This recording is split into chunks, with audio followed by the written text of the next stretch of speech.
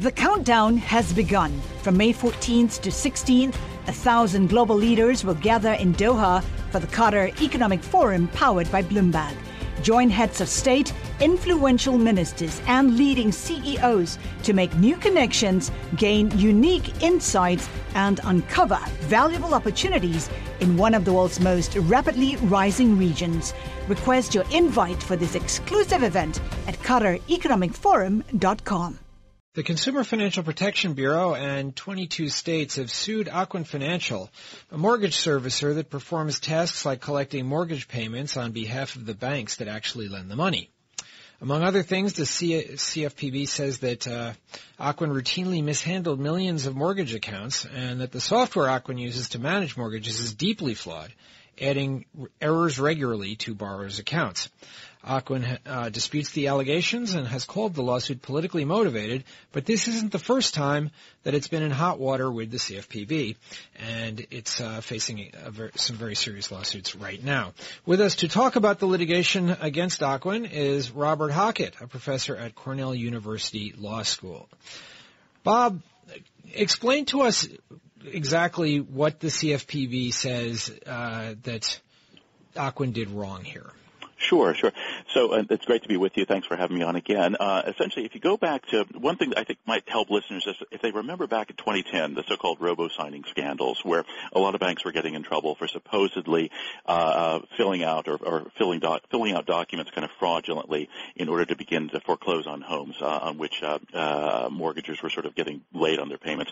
One of the reasons that was alleged for that was that basically there was just such a big upswing in foreclosures in the wake of the crisis that the banks simply couldn't handle it. They simply couldn't keep up with all of the servicing requirements that they had to keep up with. So a lot of the banks began to unload a lot of these servicing rights to a firm like Ocwen. And Ocwen purported to be a specialist at handling this kind of stuff. They supposedly had the right software, the right techniques, so they could kind of do all of this stuff in the right way, on the up and up. They could kind of manage each particular mortgage account well and take in the payments. They could do readjusting of monthly payments if necessary. They could basically handle it all in a much more efficient way, was the claim. What the CFPB and what 22 states are saying is that Ocwen has proved no better at this than the banks were said to be doing back in 2010. The idea is, first of all, that the software that they're using is not capable of tracking all of the various functions that have to be tracked in servicing these many, many loans. They're claiming that Ocwen is failing to record payments that mortgagors are actually making on some of these loans. They're saying that Ocwen is failing to make various tax payments and other sorts of payments that have to be made out of the escrow accounts associated with particular mortgages, and that in consequence, something like 1.5 million homeowners have been harmed already. So a number of states have sued, as you know, as the CFPB has sued, and a bunch of states have also issued cease and desist orders, essentially saying that Ocwen has to stop taking on any more servicing business until it can sort of prove or sort of get under wraps the business that it's currently claiming to be handling. Bob, the Consumer Financial Protection Bureau said that Ocwen allegedly foreclosed illegally on at least 1,000 homeowners. Mm-hmm. Don't they have to go through a court proceeding and prove some facts before they can foreclose illegally? And don't they have to verify whether the debt was valid? They do, but seriously, different states have different degrees of friction, you might say, that they put up in the way of a would-be foreclosure. In some states, it's a lot easier and faster to foreclose than in others. What's more, if Ocwen, for example, was sort of proving that it had the right to foreclose by producing certain documents that might have been, robo-signed, if I can use that word again, basically referring to what the banks were accused of around 7 years ago, then some of those foreclosures could definitely be suspect, even though Ocwen sort of complied with the sort of the letter of the law, or appeared to have complied with the letter of the law. Bob, this isn't the first time the CFPB has gone after Ocwen. Mm-hmm. They went after them in 2013 mm-hmm. over what sound like very similar kinds mm-hmm. of allegations of mismanagement of accounts. Mm-hmm. How is it that this didn't get cleared up when the CFPB went after them the first time? Well, I mean, that is the $64,000 question, right? I mean, one would have thought that Ocwen would have been put on notice then, and that they would have gotten their act together. I think there are a couple of possible explanations. There are sort of good faith. I mean, there are sort of charitable explanations.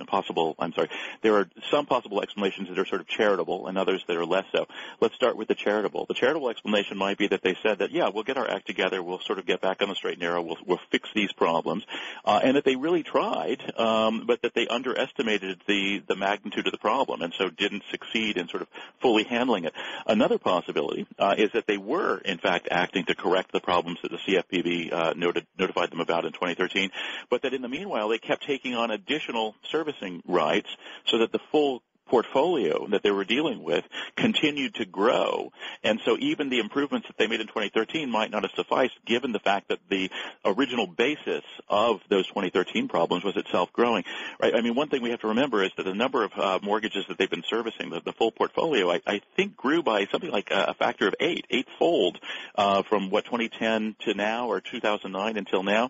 So it's a very rapid growth rate in their portfolio of mortgages to handle. So even if they were in 2013, which is, again, 4 years ago, even if they were beginning to get their house in order, so to speak, it might have been that was not enough because the problem was, in effect, growing very rapidly, even as they were trying to get a handle on it as it had developed up to 2013.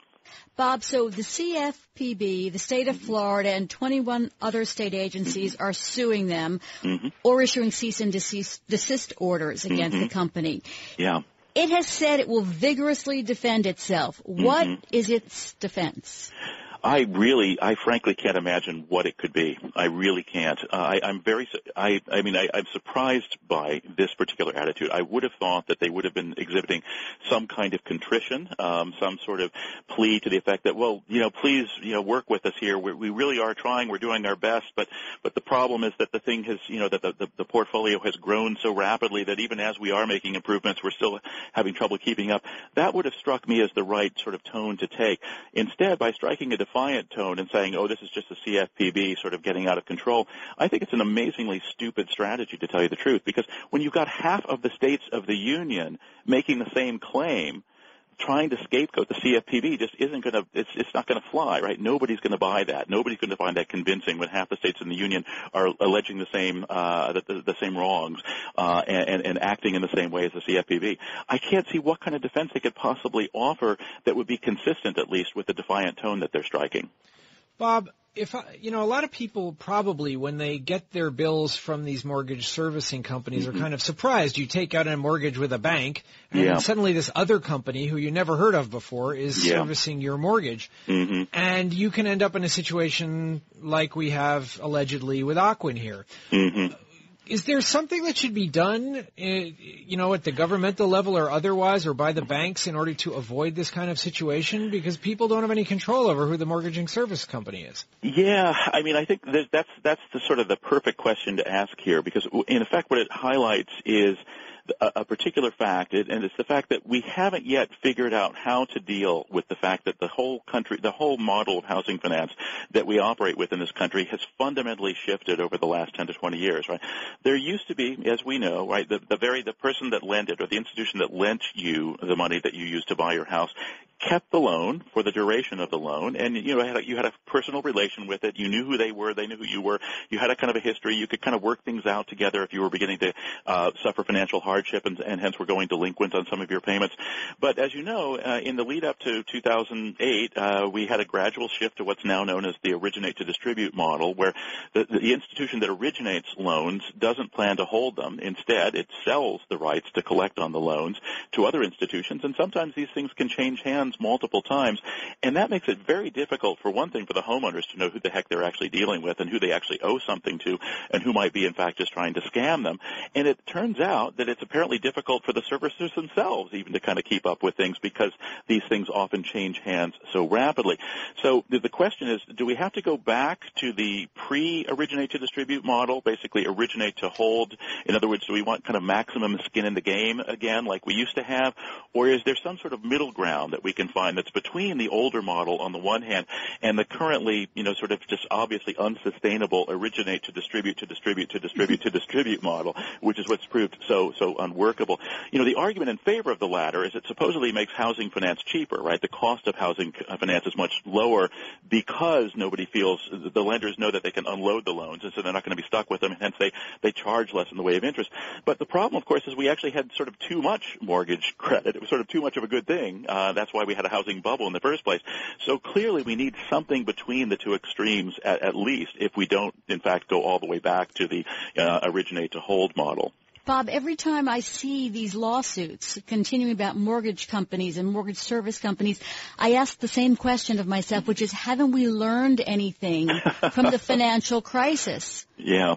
It seems like we learned something for about 20 minutes or maybe for 18 months. And then almost as quickly as things begin to kind of recover, in scare quotes, the original causes of the crisis in the first place begin to be forgotten.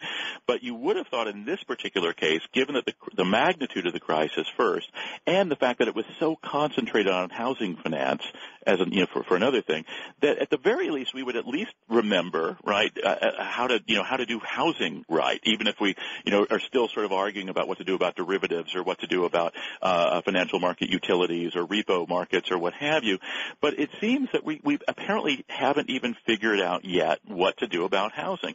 And I guess you see another reflection of this, of course, is in Congress itself, because Congress for at least 5 years now has been figuring out what to do with Fannie and Freddie. Do we want to sort of restore them to what they were before 2008? Well, Bob, there's clearly going to be more for us to have you on the air to talk about, but we're running out of time, so I want to thank Bob Hockett of Cornell Law School for being with us here today on Bloomberg Law. That's it for this edition of Bloomberg Law. We'll be back tomorrow. Thanks to Technical Director Krista Comey and producer David Sucherman. Coming up on Bloomberg Radio, Bloomberg Markets with Carol Masser and Corey Johnson. Carol, what do you got? How much money is the IBM CEO really making? We're going to do that. Stay tuned for all of that and more here on Bloomberg Radio. This is Bloomberg.